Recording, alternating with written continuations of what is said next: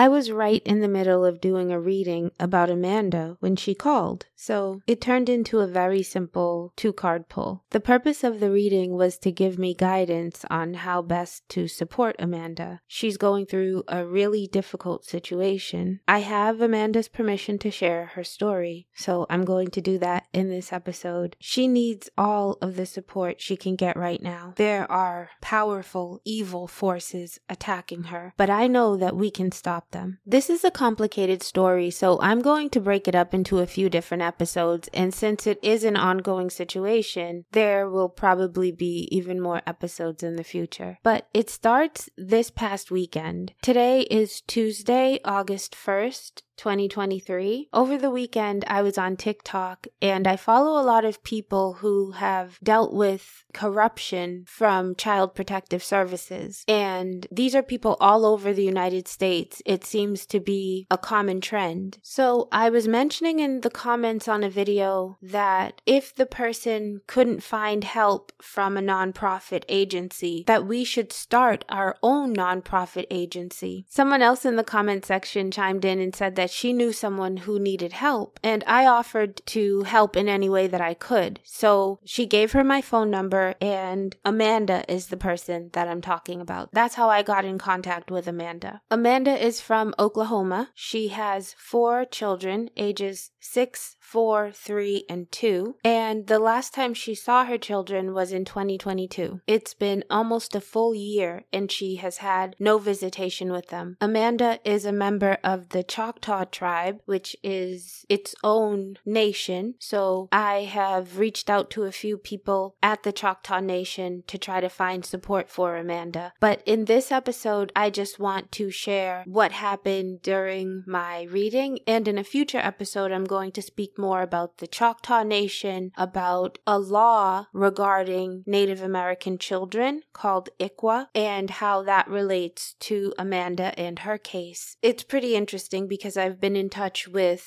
Amanda's appointed attorney as well as her caseworker, and I want to share the text messages that we shared back and forth. It's very concerning. In the process of all of this, I have tried my best to give Amanda hope because as she was telling me her story, she just seemed so incredibly hopeless and sad. So basically, she knew there was less than a month until this scheduled court hearing for them to terminate her parental rights, and she told me that she couldn't live without her children. You know exactly what she meant. And I tried my best to explain to her that I was in a similar situation to hers. My parental rights were never terminated, but my children were kept away from me, and that is definitely the hardest thing I've ever gone through. But now that my children are older, we are back in contact and we do fun stuff together, and I shared that with her to give her hope. And I tried to tell her that I would do everything to advocate for her, and I wanted her to feel strong,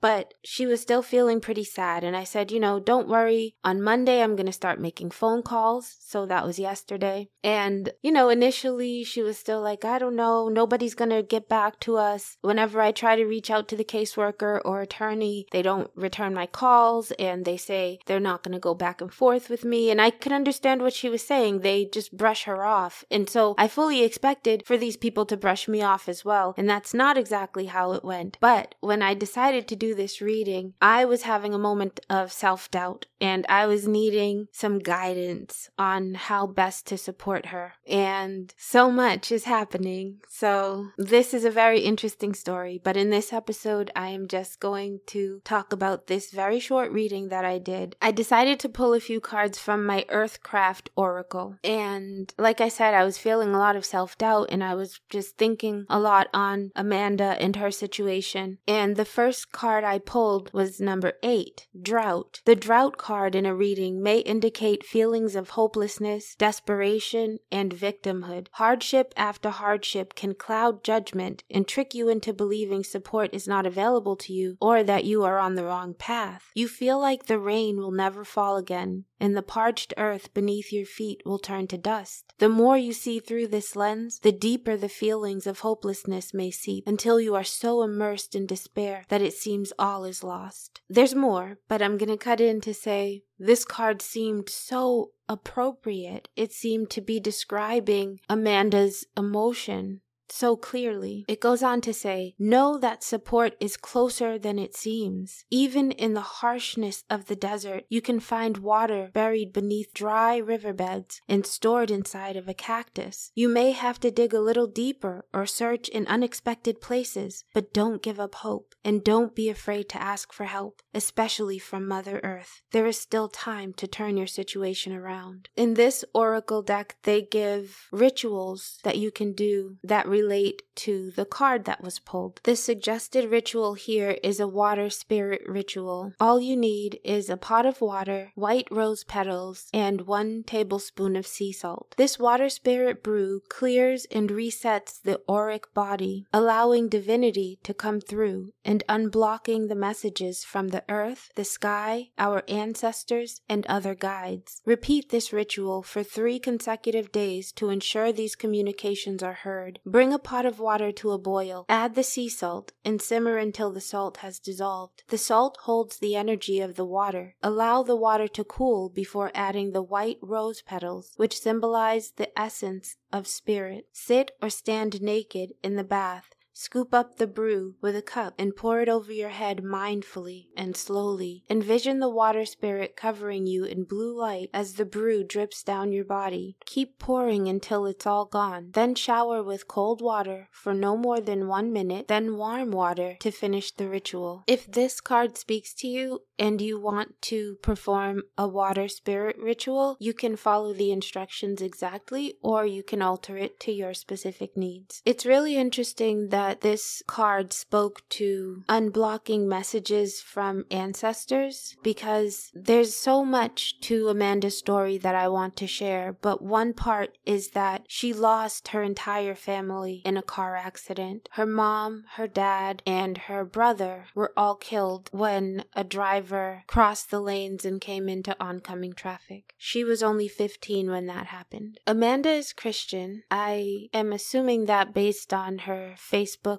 profile pictures, it speaks to God, and obviously we have differing views when it comes to spirituality. We have not talked about religion or spirituality. If you reach out to her to support her, I just want you to be mindful and respectful of her spiritual beliefs. But during this time, I have thought a lot about her family and how different her situation might be if her family was here to support her. At one point during our conversation, I mentioned that I am in Massachusetts, and like I said, she's in Oklahoma, and she's like, man, I wish you were here so you could go with me. And gosh, I wish I was there too, because I can tell that she really does need some support and advocacy in person. Doing this reading, I was thinking about her parents and what they might want for her, and how things have lined up in such a way that leaves me kind of with the chills a little, because the date that the court chose to terminate Amanda's parental rights is actually my birthday. It just seems so strange. I wish I could have a conversation with Amanda from a spiritual standpoint and let her know that she has support not only here on Earth, as in me and whoever else I can rally behind her, but the ancestors are supporting her too. I feel that so strongly. So when I pulled the drought card, I'm like, yeah, this definitely explains Amanda's feelings, and I wondered what I could do to better support her. That was the whole purpose of the reading. And the next card I pulled was Ivy, number 14. Ivy is a beautiful, adaptive plant that doesn't require much nourishment for it to flourish. She reaches out her vines, easily making new friends with nearby plants and structures, trusting them to hold her as she stretches and expands. In that way, Ivy symbolizes love, loyalty, and establishing new connections. Pulling the Ivy card is highly favorable for for seeking new relationships. The universe is smiling on new love, friendships, and business partnerships. You may even find a soulmate connection when this card comes to a reading. Additionally, this card is a signal to deepen existing relationships and to put more energy into your social self-care. Spend time with those you care about. Call a lost friend. Be present to those who equally support you, and watch as your relationships reach a new level of commitment. Trust that you will be held by those around you, and you will be rewarded with limitless growth. Amplify this card's trusting, loving energy by placing it in front of your mouth and speaking this invocation 3 times. My presence flows within stillness. A sense of compassion overtakes my spirit. I am ready to open my heart and reach for nourishment wherever it may live. So this card told me that I need to be the support and strength